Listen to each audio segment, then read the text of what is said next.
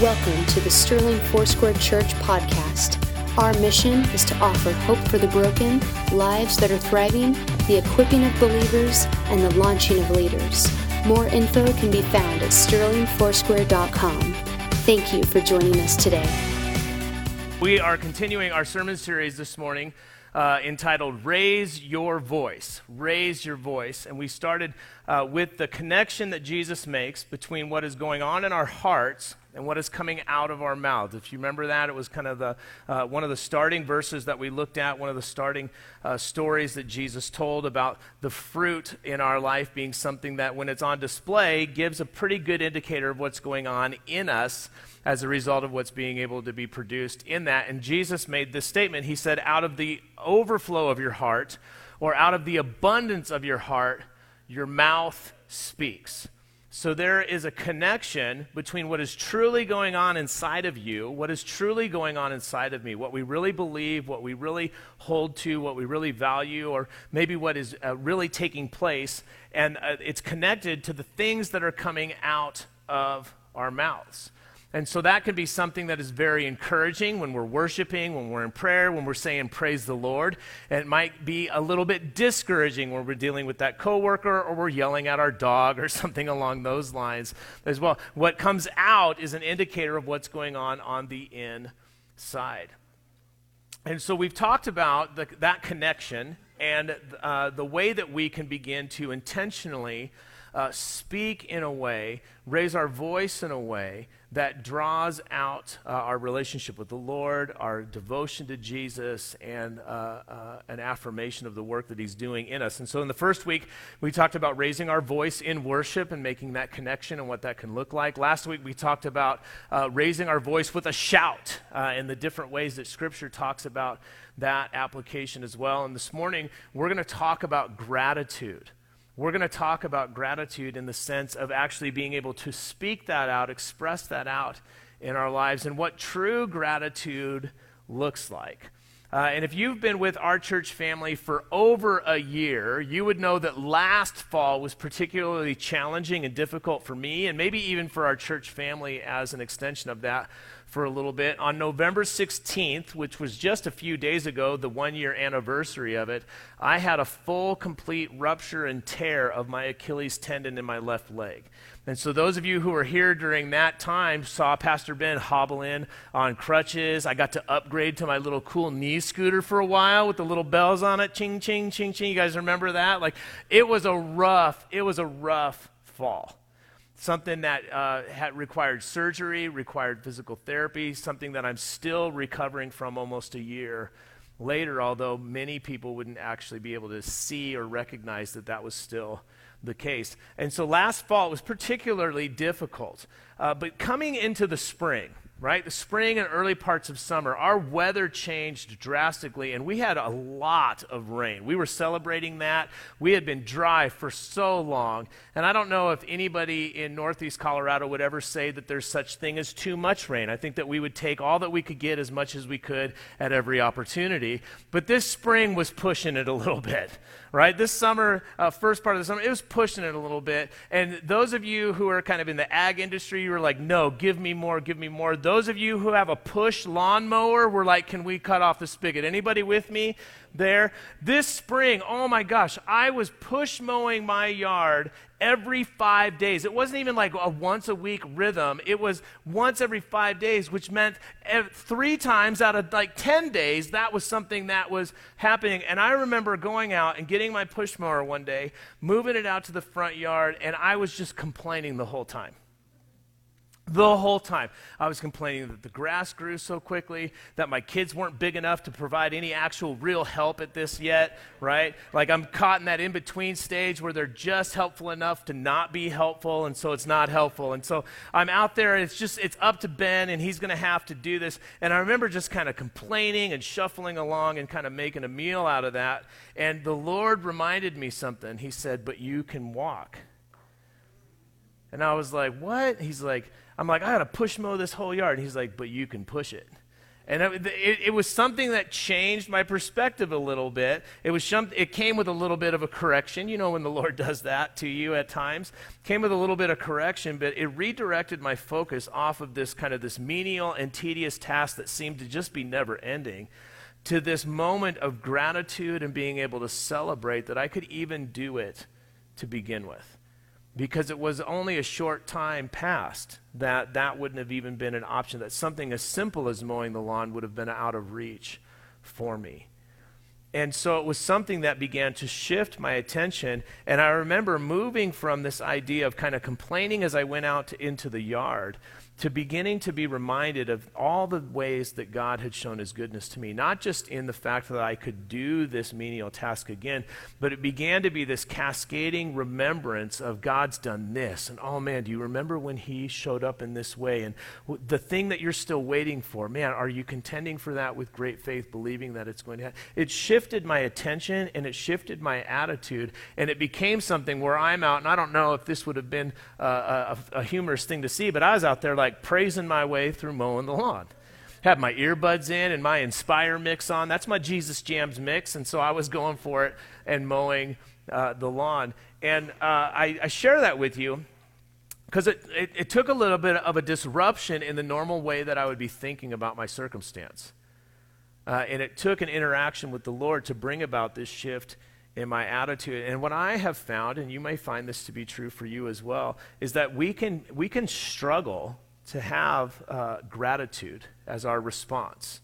We can struggle to actually be people who offer thanksgiving in a sense that it's true worship directed towards the Lord and something that truly comes from something that is already reposited in us by a work of the Spirit. It is often easier for me, it is often easier for you and I to recall to remembrance our disappointments, our inconvenience, maybe to fall into a trap of comparison where we look at others and see that we have less or don't have the same as or have different from and be dissatisfied.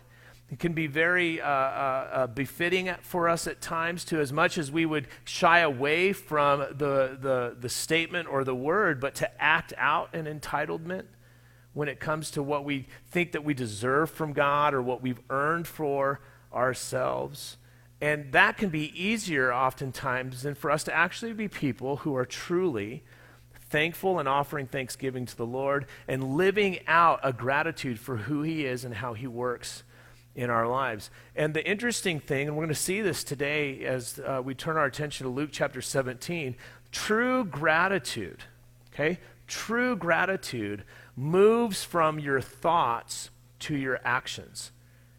Somebody who truly walks out gratitude or offers thanksgiving, it moves from just kind of these thoughts that we agree with to being put into practice and put into action in our lives. In fact, many spiritual things, many responses of faith would find themselves to be just like that. It moves from what I think or what I believe or what I agree with to now I'm going to live my life in a way aligned with that. If you've got your Bibles, I want to invite you to go ahead and get that out. If you've got your smartphone or your tablet, I would encourage you to open up your Bible app. Lord, we ask that you would give us soft hearts for your word today. Lord, that our hearts would be open, not just our minds.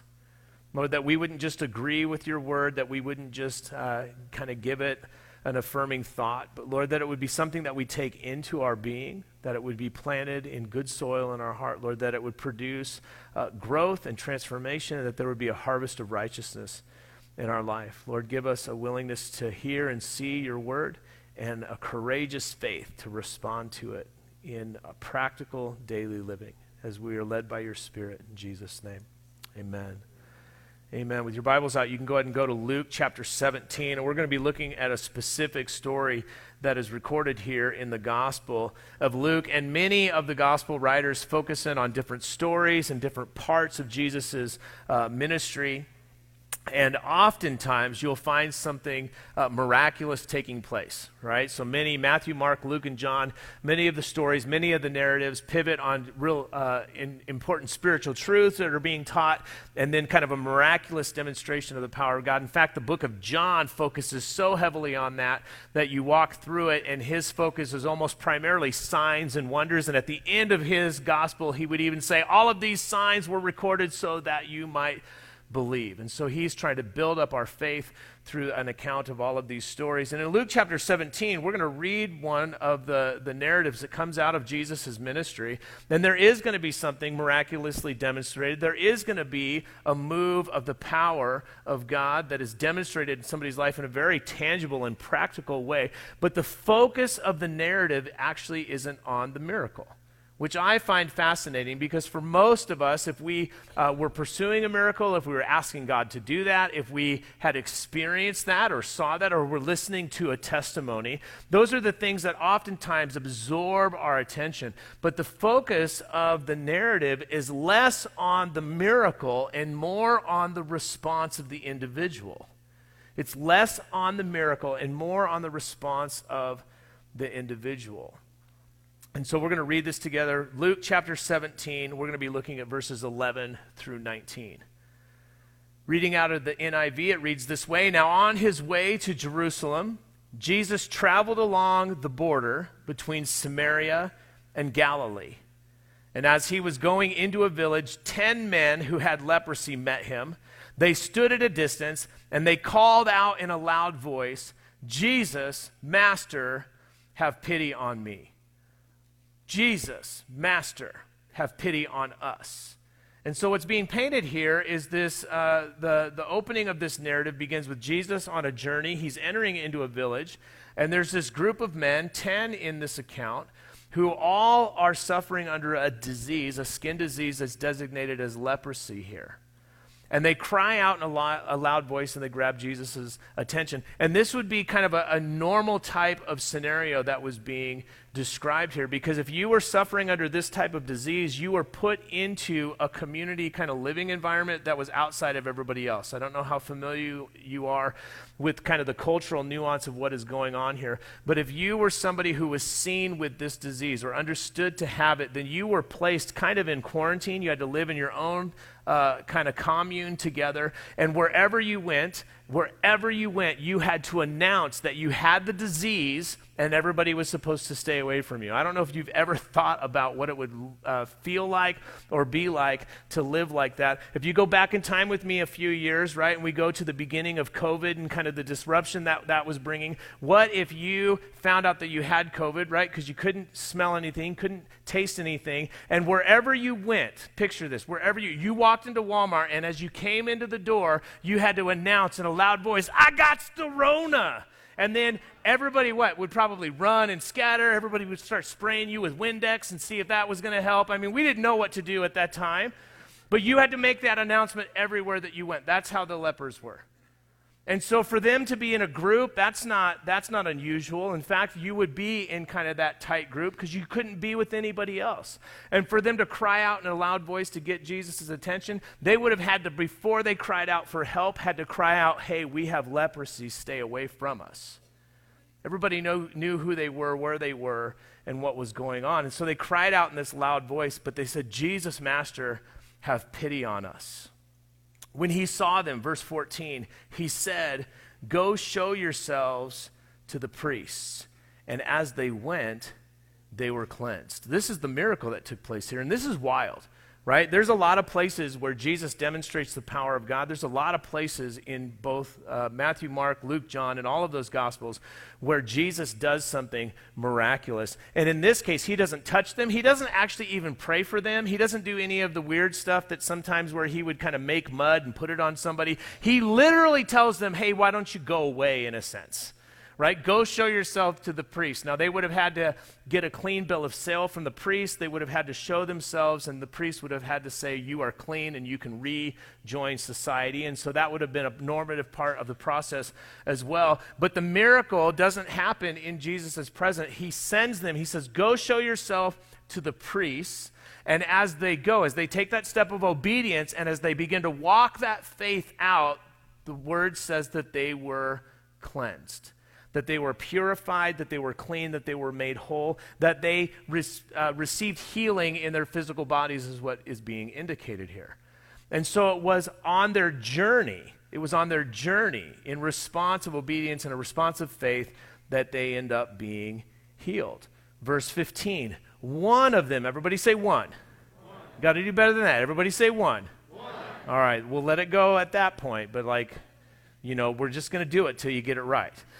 One of them. How many did we start with?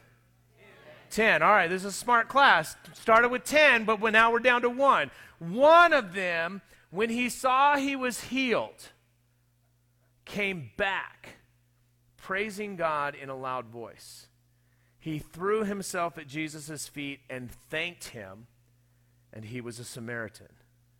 Jesus asked, were not all 10 cleansed? Where are the other 9? He's asking rhetorical questions. All 10 were cleansed. 1 returned. Has no one returned to praise God except this foreigner? And there's some cultural nuance here that you can pull out for different application. But what's important is that the one returned. Verse 19, then he said to him, rise and go, your faith has made you well.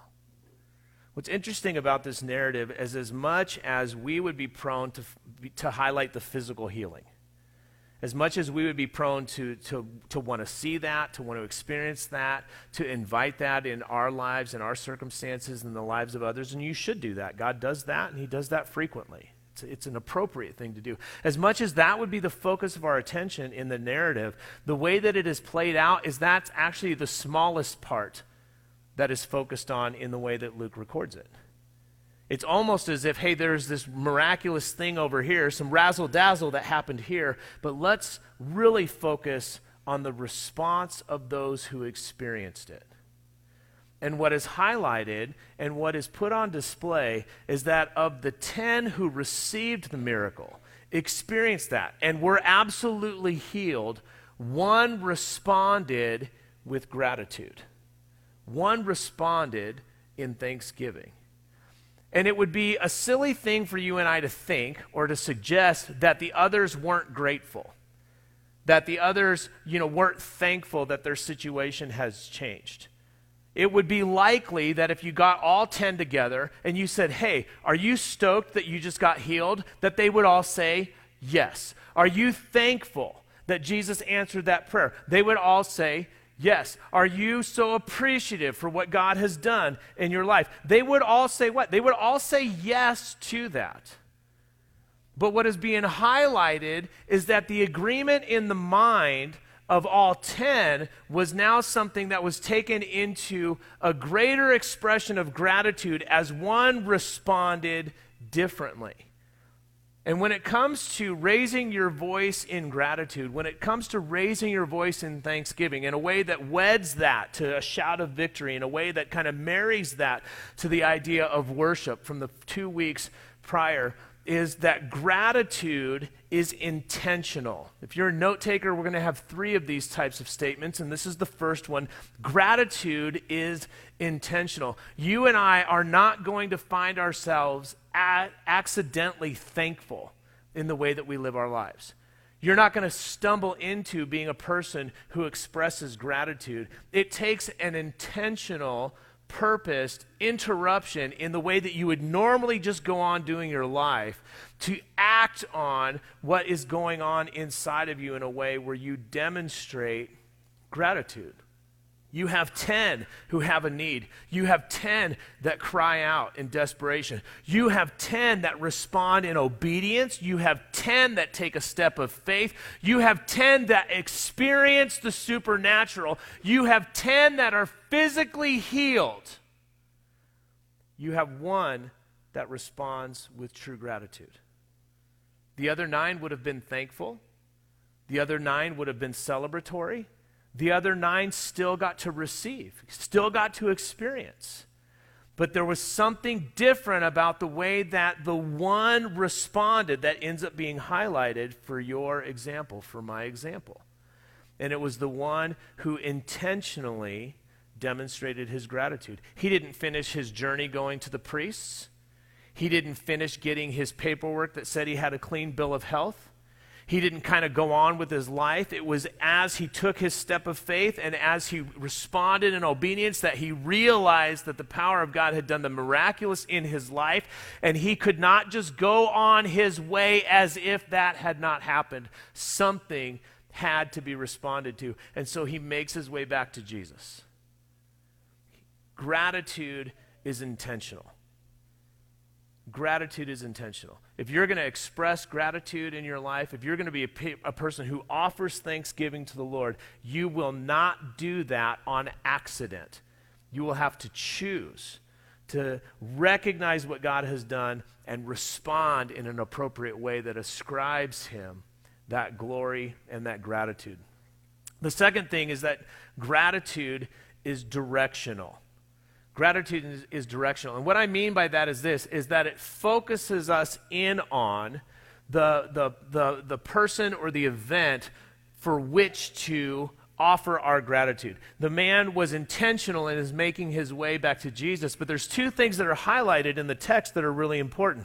That it was on his way back. He came back praising God in a loud voice. Look at verse 15. One of them, when he saw he was healed, when he recognized that he had been physically healed and cleansed, that he makes his way back, he intentionally decides he's going to respond in gratitude, and then directionally he begins to praise God on his way back. It doesn't mean, the text doesn't suggest that he returned to Jesus and then began to demonstrate gratitude to the Father, that it was in the journey back that he was praising his way there.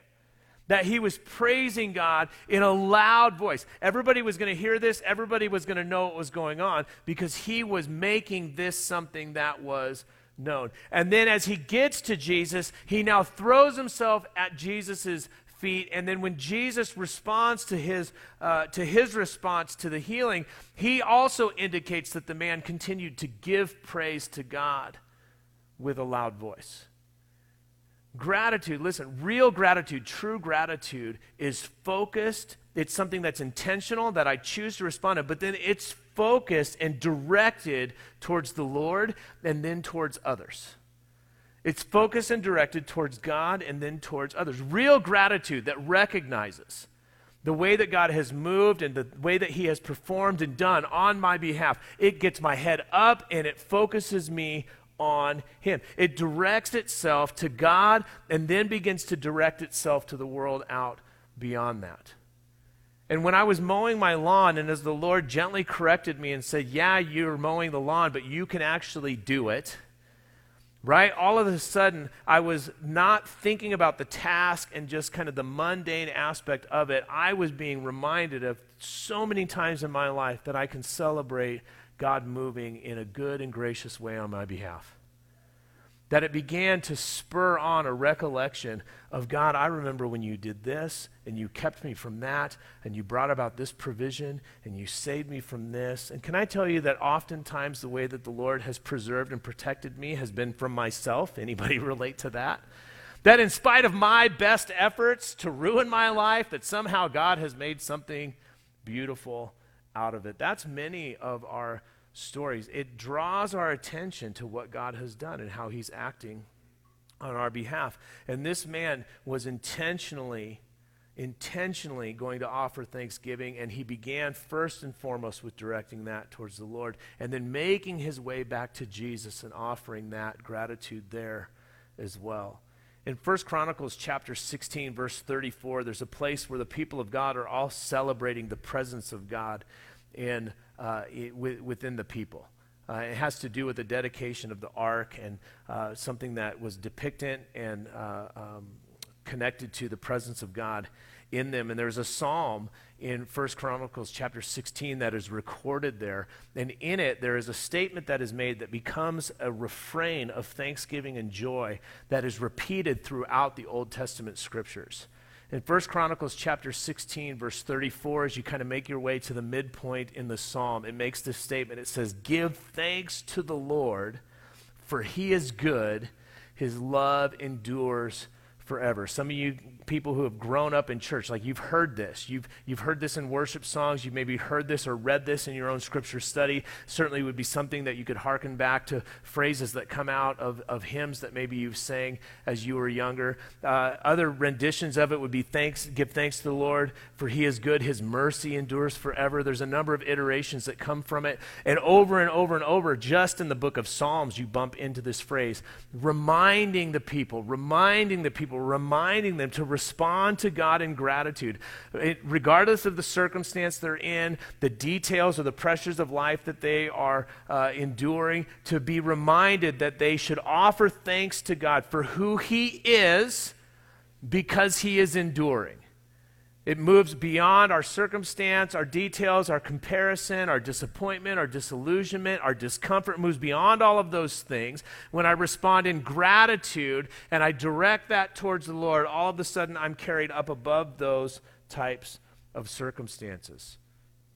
This man had gratitude, and it was intentional, and his gratitude was directional. His attention was on the Lord, and it was offered in worship to him.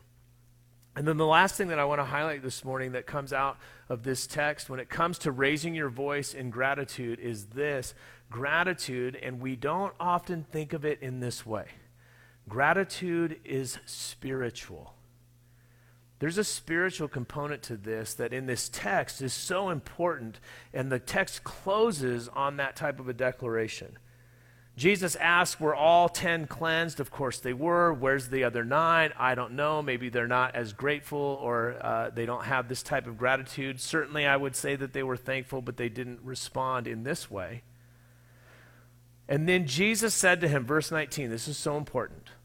Then Jesus said to him, rise and go. Your faith has made you well. Rise and go. Your faith has made you well. And that doesn't seem as significant of a statement as it is to you and I. As you kind of read through this, you kind of bump into some phrasing that we would all just kind of make the same thing, right? So these guys were sick. They had a skin disease. As they went on their way, they were cleansed. Okay, so we bumped into that. And when they returned, Jesus asked, weren't all 10 cleansed? Same words being used there. And the word that's being used there is to be understood as actually physically clean, made clean or made well. The idea even to be pure, because that was kind of the issue at hand. And so Jesus asked this. They all received that. They were all physically healed. And then when Jesus makes this statement to the man, because of his gratitude, because of the way that he responded personally and relationally to God for what he had done in his life, Jesus says, rise and go. Your faith has made you well. And the word well there is a different word.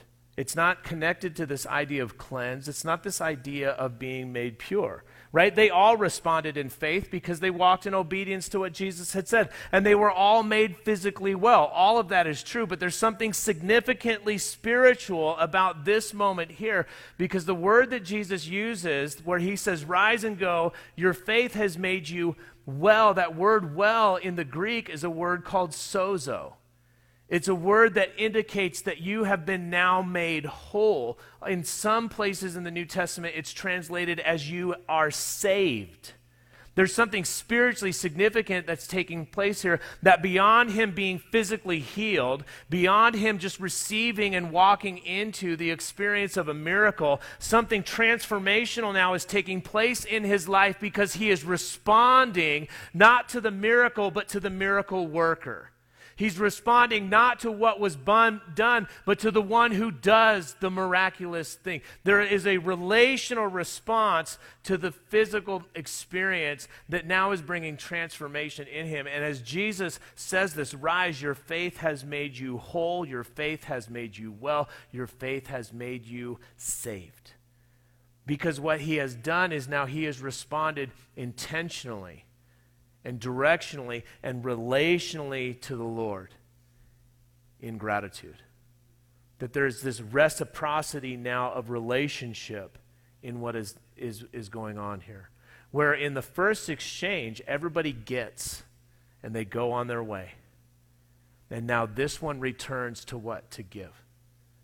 that there's something significantly spiritual taking place here. All through the New Testament, the idea of offering thanksgiving to the Lord is coupled with prayer, it's coupled with worship, it's coupled with seeing ourselves restored relationally in reconciliation to God. For you and I to raise our voice in gratitude moves us beyond our circumstances, moves us beyond our need, even the supernatural things that we might experience, and draws us into a closer relational exchange with God in which we are not just made healed or made provided for or made comfortable, but where we are made whole.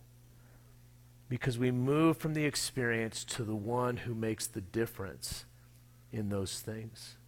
Worship team, if you would come forward this morning. Church family, I'm going to invite you to stand, and we're going to take a moment to respond in just a couple different ways. Be encouraged to take a few steps this week to respond to the Lord in gratitude. And as the worship team makes their way forward, I'm going to invite you, if you would be comfortable, to close your eyes. That might be a good way to close out distractions. But I want you to think for a minute, an answer to this question. What do you have to be grateful for? Now, this isn't a trick question. This isn't like a spiritually sneaky question. You don't have to find a profound, transformative moment in your life, although you might be reminded of one of those immediately. This could be as simple as, you had a ride to church today. This could be as simple as your basic needs are met. This could be as simple as I'm holding on to a promise of something that I'm believing that God's going to do, even though I don't see it in my life yet. Or this can be a hearken back to something that he has already done and drawing to remembrance, something to be deeply and profoundly grateful for. What do you have to be grateful for? Holy Spirit, in this moment, as you would draw our attention to those things, Lord, draw us to respond. Church family, it's one thing to think about what that is. It's another thing to respond with thanksgiving. It's one thing to have it drawn to your heart or mind's attention. It's another thing to speak out praise as a result of that. And so I would encourage you in this moment to just say thank you. To speak that to the Lord and to thank him for that thing. Thank him for that act. Thank him for that promise. To offer your voice, to raise your voice in gratitude. Lord, I thank you that I walked up on the platform today. Lord, a year ago I needed help. A year ago I was hurt and I was frustrated. I was encumbered. Lord, a year ago I was in pain. I was immobile. And Lord, in that time, you've showed your goodness to me. You've showed your provision. You've showed your grace. In that time, you've brought me into opportunities for repair, restoration. Lord, I give you praise for that. God, I offer my thankful heart. I offer my gratitude for something as simple as being able to mow the lawn.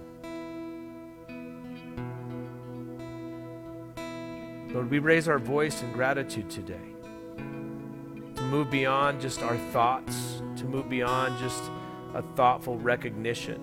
Lord, we give voice, we give praise, we give worship, we respond.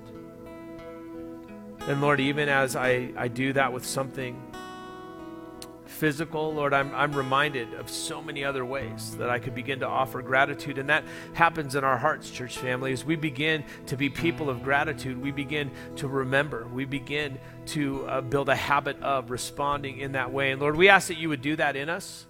Lord, that this wouldn't be just a trite practice at the end of a service, but that this would be the beginning of being a people of gratitude, a people who walk in thanksgiving.